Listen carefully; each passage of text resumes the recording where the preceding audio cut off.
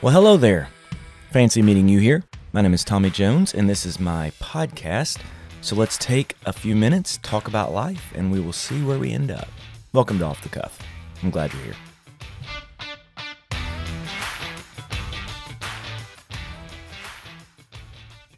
Hello, everyone, and welcome back to the podcast. My name is Tommy. I'm your host, as always. All right, so listen, here's the deal. If today sounds a little different, or if you have a different feel as you interact with today's podcast, let me tell you why. I've been driven from my closet. So as many of you know, this podcast typically generates from a closet behind Amber's desk. Well, today I was unable to turn off the air conditioner, so there's a big hiss in the closet, so I've moved my podcast booth into my office. And as many of you probably know, my office is even more disheveled than the closet I was broadcasting from. But nonetheless, we're going to push forward. I really should upload a picture at some point. But here we go. I'm excited about today. We've been on a little series over the last few weeks. We've been talking about doctrines that I disagree with, theologies that scare me, whatever you want to call it. And over the last few weeks, we started off talking about health, wealth, and prosperity, or the prosperity doctrine. I would encourage you to go back and listen to that. Last week, we sort of touched on what typically aligns itself with the far right. Politically speaking, it's called Christian nationalism, and went into pretty good detail about that. There's lots of things you can read about that. And today we're going to finish the series by talking about a theology, a doctrine that scares me, that aligns itself with the far left, and that would be progressive Christianity. Maybe some people call this New Age. I call it progressive. But again, there's so much information out there. I want to share a few of the books I used that I've read about this. One of them is called The 10 Commandments of Progressive Christianity by Michael Kruger. A False Kind of Christianity by Dan Jensen. Pretty clear that Dan Jensen has an agenda there because it's calling it a false kind of Christianity. And then I even pulled some from Erasing Hell, which was an old book that Francis Chan wrote in response to Rob Bell's book, Love Wins. And by the way, some of the sort of pastors or the theologians who profess this progressive Christianity would be like Richard Rohr is sort of the big name in that. He's a New Age ex-Franciscan monk who's really big in progressive Christianity. Rob Bell is another one who I just mentioned. Jen Hatmaker would be one who used to be not in this, and I guess some things happened in her life, and she's changed direction now, and now she's a huge proponent of progressive Christianity. And those are three people that I would really question as I was reading the things they're putting out. And so let's jump in, and remember, I'm not questioning those three people's souls. I'm not questioning, I'm just saying the theology that they're putting out scares me. And I got to be honest, guys, this one scares me more than the other two, probably. This one is, it's so twisted. And discussing progressive Christianity in a podcast is so difficult because the beliefs are so nebulous. They're so just, they're really kind of hard to pin down in some ways because they're really big on gray space. As a matter of fact, some of their core beliefs seem to hinge around the fact that there is no core belief. It's like if it feels good and you believe it, then it must be right. If that's what you feel, then that's what's true. And so it's really almost hard to talk about in some ways because it's such a large playing field. But I will say this, the progressive Christian movement really attempts to tie itself in with ancient Christianity in attempt to present itself as the truth. And I would say one of the big reasons we have such a large progressive Christian movement is because it sort of sets itself up as an alternative to fundamentalism. And I think many people were damaged greatly by the Christian fundamentalist movement. I think maybe the pendulum swung really far for a while in this sort of puritanical, legalistic world that so many people grew up in. And so many of these people who grew up in legalistic, puritanical churches where it was almost cruel in the way they oppressed women and the way they, treated sinners and all this sort of, so many people grew up in that they started looking for something different.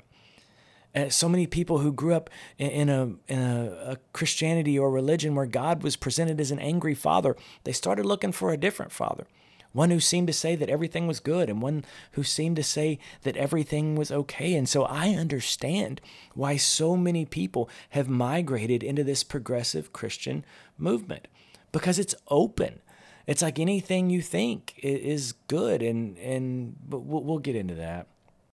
But one of the things they do that's so interesting is how they use a little bit of truth and wind it in with things that aren't true.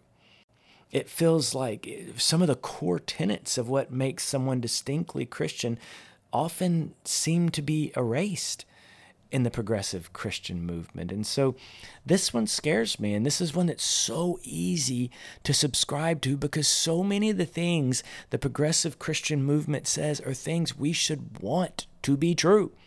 It's like they're saying things that you're like, yeah, like I want to believe that. But just because I want to believe something, just because something feels good to me, doesn't necessarily make it the truth. And so I really think it's important that we investigate this one. I really think it's important that we stop and measure these things against the historic Christian beliefs. And again, progressive Christianity tries in so many ways to tie itself to historic Christianity, but it's taking things out of context. And there's always been a small pocket of people who didn't believe the truth. We see that in the Acts study. We'll see that in Paul's writings, that there were early Christians who were completely misguided. And so much of the Bible is attempting to correct these misguided assumptions about Jesus and what he means. And so I have a lot of disagreements with progressive Christianity, this progressive Christian theology. But what I really want to do today is try to zoom in, or really focus in on 3 or 4, because we could spend hours and hours and hours on this. But I would encourage you to do your homework, and I would encourage you to remember that just because something is popular, it doesn't mean it's right. Just because Oprah is for it doesn't mean it's actually what's from the Bible. And so a lot of these progressive Christians have become sort of rock stars in so many ways because, again, they are saying something that so many people want to hear, especially people who are raised under a yoke, a heavy burden of incredible, rigid fundamentalist Christianity. I don't think fundamentalist used to be a bad word, probably. It was people who held on to the fundamentals. But over time, it was used as a stick to beat people. And so you see a revolution against, a rebellion against that. And that's what we're seeing with this. But let's go through some of the core tenets of Christianity. I think this will be the best way to approach this. Let's approach some fundamental tenets of Christianity, and then let's see what the progressive Christian movement would say about that. And so here's one core tenet of Christianity. Jesus is the only way to the Father. There is no way to spend eternity with God outside of making a willful choice to give your life to Jesus Christ. Guys, I really feel, I believe, and I think that's foundational Christianity. That is Christianity 101. I'm not sure how a belief outside of that actually qualifies as Christianity, or would classify itself as that. Because the core belief is that Jesus is the way, the truth, the life. There is no other way to the Father but through the Son. And I know my interpretation of the Bible is wrong on a lot of things. I get that. And I know I'm going to stand in front of God. And he's going to say, I'm different than you thought, Tommy. I'm better. I believe that. But on this one, I don't see it. I don't see how you could read the Bible on a desert island and come away not believing that Jesus is the only way to God. But progressive Christianity tends to lend itself more towards a view of life called universalism. And universalism is basically the belief that everyone goes to heaven. Matter of fact, that's Rob Bell in his book, Love Wins. That's one of his big premises, is that eventually, over time, somehow, God's love will, I think this is a quote from the book, will melt the heart of even the most depraved sinner, that everyone will at some point come to Christ. And so he uses all sorts of quotes and all sorts of half-truths to make this point. But that's not historic Christianity. It's not all roads lead to Rome. Richard Rohr talks about this too. But it's not that everyone ends up with Jesus. One of the things we believe is that God is a respecter of free will. And so we believe that if you reject God long enough, that eventually God will allow you to have your choice. Hell is not God's punishment for sinners. I mean, hell is the choice for people who decide to reject God. And so again, I don't love this view. There's nothing, I don't even like it. I don't like a view that there may be, that some people may be separated from God forever. I don't like that view. But I didn't get to write the Bible. if I did write it, I might come up with something different. If I was God, I might have had a different plan. Now, my plan wouldn't be as good because I'm not all good, all knowing, all powerful. But that seems to be the progressive Christian view, is that God is love. And because God is love, nothing, no one can ever be separated from the fullness of God. And you and I, or, people who actually consider ourselves more traditional Bible followers, we believe that, yes, God is love. God is the fullness of love. But God is not one-dimensional. God is not simply a piece of white paper with a big heart drawn on it. God is not just love. He is the fullness of love, as love is defined by God, not as love is defined by me and you. But God is also the fullness of justice, and God is also the fullness of mercy, and God is also the fullness of righteousness. And God hates sin, and he will do whatever it takes to eradicate sin from his people and creation. So although God is loved, that doesn't mean that all must be saved, because God is also holy and just. And love gives a choice. And so out of God's infinite love, he has allowed people to choose, and he has made a way. God's love has made a way to God for broken sinners. And we'll get to that in a minute. That's another foundational flaw of the progressive Christianity. Because the progressive would say, well, God is good, so everyone's outcome must be good. And you and I would say, no, God's goodness is what demands justice.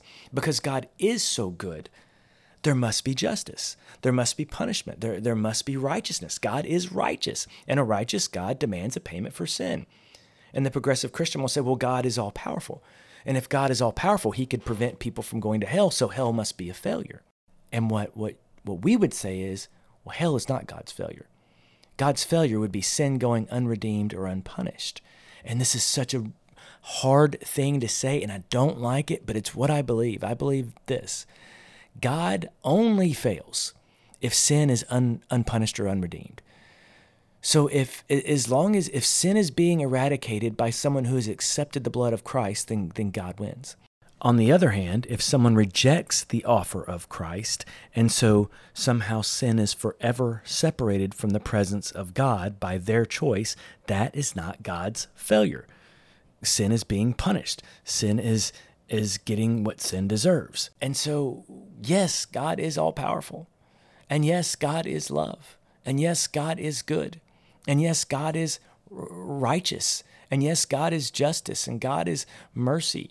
And they would say, well, yes, God's justice and wrath, those were all taken out on Jesus. And you and I would say, absolutely. But because of God's incredible love, and because God has set up a system where there is free will, what was taken out on Jesus allows you and I to have choice. It doesn't force salvation on us. We're not forced to give our lives to Christ. It's not, salvation without the ability to deny it. It's a choice, because God is so loving, because God desires that we would freely turn to him. And so the idea that everyone goes to heaven no matter what, or everyone is saved, or everyone has eternity with God no matter what, that's a beautiful idea.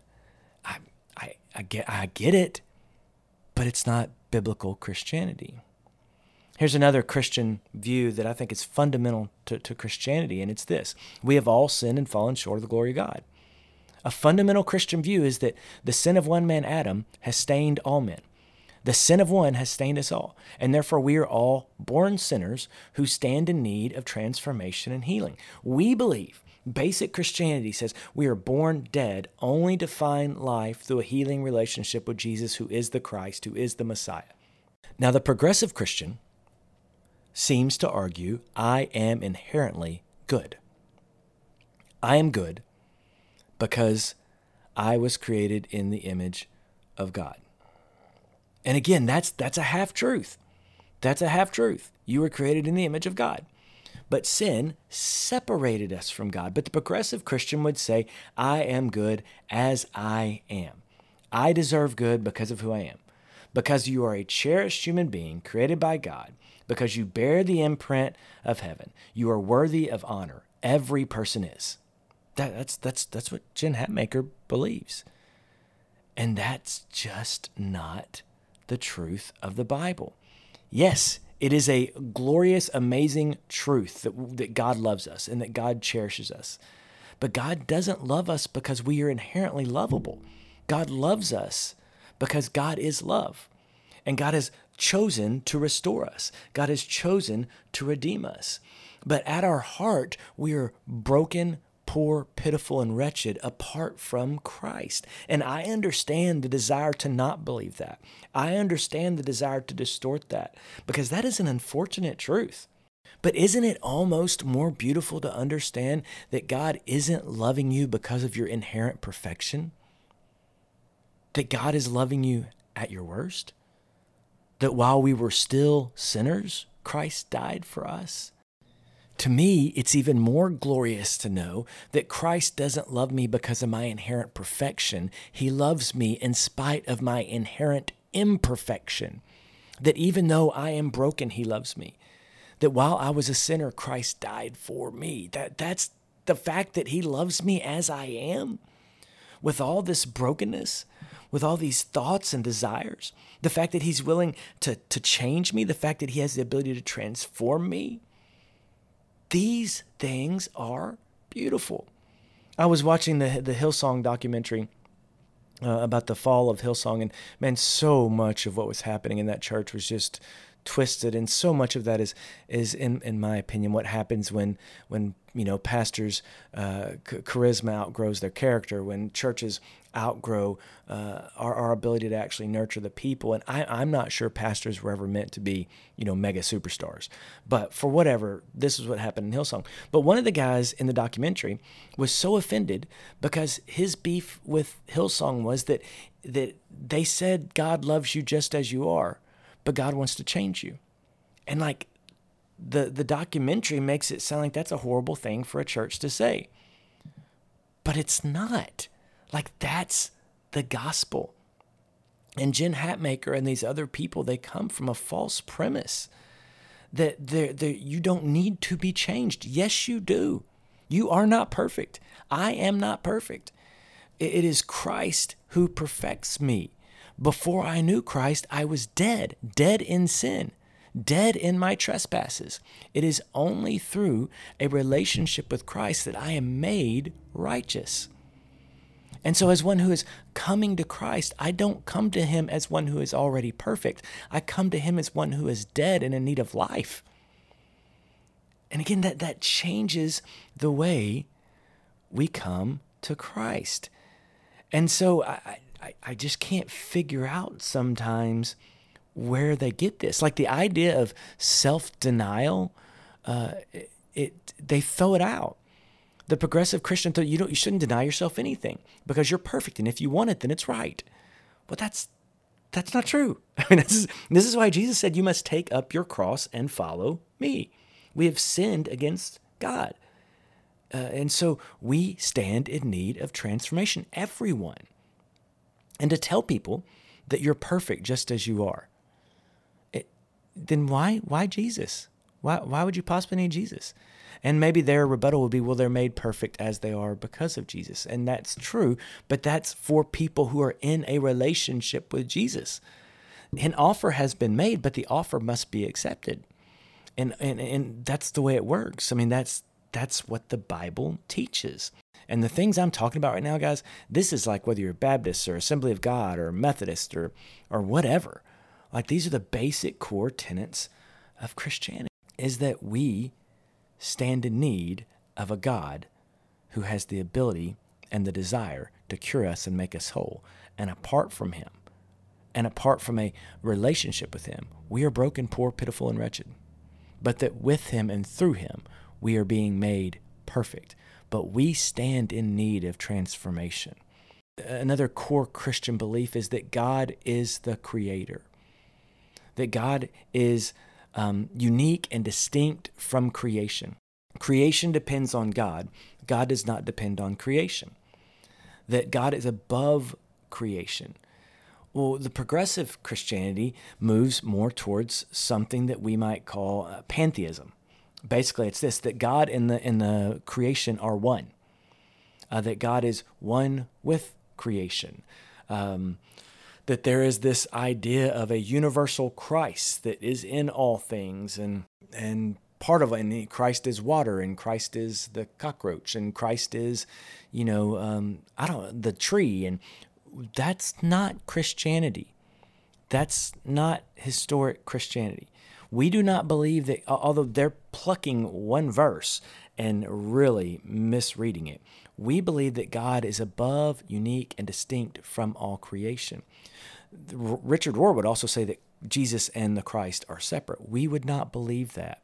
That is not something that we believe at all, that we believe Jesus is the Christ. We do not believe the Christ is in Jesus. We believe that Jesus of Nazareth is the Christ. He is the Savior. He is the Messiah. Christ is not some strange force that runs through all things. Christ is a person, and he is Jesus. He is one with God, and he is the Son of God. And they are not one with the tree. They are the creator of the tree, and they are above the tree. Now, we do believe that God moves through things, but God is not that thing. And so this is a pretty important thing to believe. This is an important thing for us to understand, because again, you read things like this and they sound so intelligent. They're weaving in so much half-truth that you begin to think these things are actually true. But this is just not what the Bible presents. It's so far off that it's almost kind of hard to argue. And Rohr, or the progressive Christian, will say, well, Tommy, you're being narrow-minded or dualistic. And what they mean by that is you are saying it must be either this or that. And to that I would say, you're absolutely right. And they would say, well, you're putting God in a box. By saying that Jesus is the Christ, you're putting God in a box. And I'm saying, no. God has chosen to reveal himself to us in certain ways. These are the ways God has chosen to reveal himself. This is who God says he is. And so either Jesus is lying or crazy, or he is who he says he is. But they try so hard to weave in just enough truth to distort it. And by basically saying, oh, well, you believe that and that's okay, and I believe this and this is okay. And my response is, no, one of us is wrong. One of us is wrong. We're not both right. It can't be this and that. Anywho, the point of this is this. We share fundamental differences with the progressive Christian movement. We do not believe there are multiple ways to God. We believe there is only one way, and that is through willfully giving yourself into a relationship with Jesus Christ. Now, someone's going to argue, what about the person who doesn't have the ability to make that decision? And I'll say I think that's probably a larger topic for another podcast. But I do believe God may have grace for situations that we don't understand. But I think what the Bible is talking about is willful rejection of Christ. And I think you and I would say that for those who can know, I think this is the foundational for sure. For those who can know, to willfully reject him leads to a life apart from him, and to willfully accept him leads to forever with him. And there does seem to be a large emphasis placed on us going and telling people who don't know so that they will know. And so I think we can say it is important that we make sure everyone who has the opportunity to know him does. We do believe that God is love, but we also believe that God is wrath, and God is justice, and God is righteousness, and God is holiness, and God is mercy. And we don't believe that one of God's attributes outweigh all of God's other attributes. There's a song we used to sing. It's called He delights in showing mercy, and mercy triumphs over judgment. Do y'all remember that song? Laura Aaron would sing it sometimes, and she would do an awesome job with it. But I'm not really sure that's a great song, because love didn't triumph over judgment. Mercy didn't triumph over judgment. It was the fullness of everything. The fullness of judgment was taken out on Christ. And so I guess in some ways, love triumphed over judgment because it wasn't taken out on you. But judgment happened, and judgment continues to happen. And so, yes, he is the fullness of love, but he's the fullness of everything else too. And we have to remember that. We believe we've all sinned and fallen short of the glory of God. We don't come to God as perfect people. We come to God as people who stand in need of being perfected through a relationship with Jesus Christ. We are not inherently good. We are broken at birth. Through sin, we are stained. We are born into a sinful world. We are sinful people from the get-go. I don't love that one either, but it's what the Bible teaches. We believe God is distinct and unique from creation. He is above all things, and he is greater than all things. And Jesus is the Christ. He is. You cannot separate Jesus from Christ. He is one with him. And so, guys, I would be careful about reading and quoting, these Rob Bells and Jen Hatmakers and Richard Rohrs. I'd be very careful with some of these readings. I would investigate and think through them. And just like I'd be careful with the Christian nationalist stuff and the prosperity stuff, man, I think we have to know the Bible. We have to study these things and know these things. I think there's so many things that want to distract us from the truth. My hope is that you and I will be people who hold to the truth, even when the truth is not what we want. Man, I've enjoyed this conversation with you guys. I'd love to hear back from you on it. If you have any comments or feedback, just shoot it to me. But I sure enjoy having these conversations with you. I think next we're going to try something kind of cool. I think what I'm going to do is I'm going to record a 7-day sort of meditative journey on heaven, a 7-day meditative journey on this idea that he has created a room for us in his house, and give me a couple weeks to release that, and then it'll be like 10 minutes a day for 7 days, and you'll just sort of go through that, and I think it'll be fun. Appreciate you guys. I hope to see you soon. Jones out.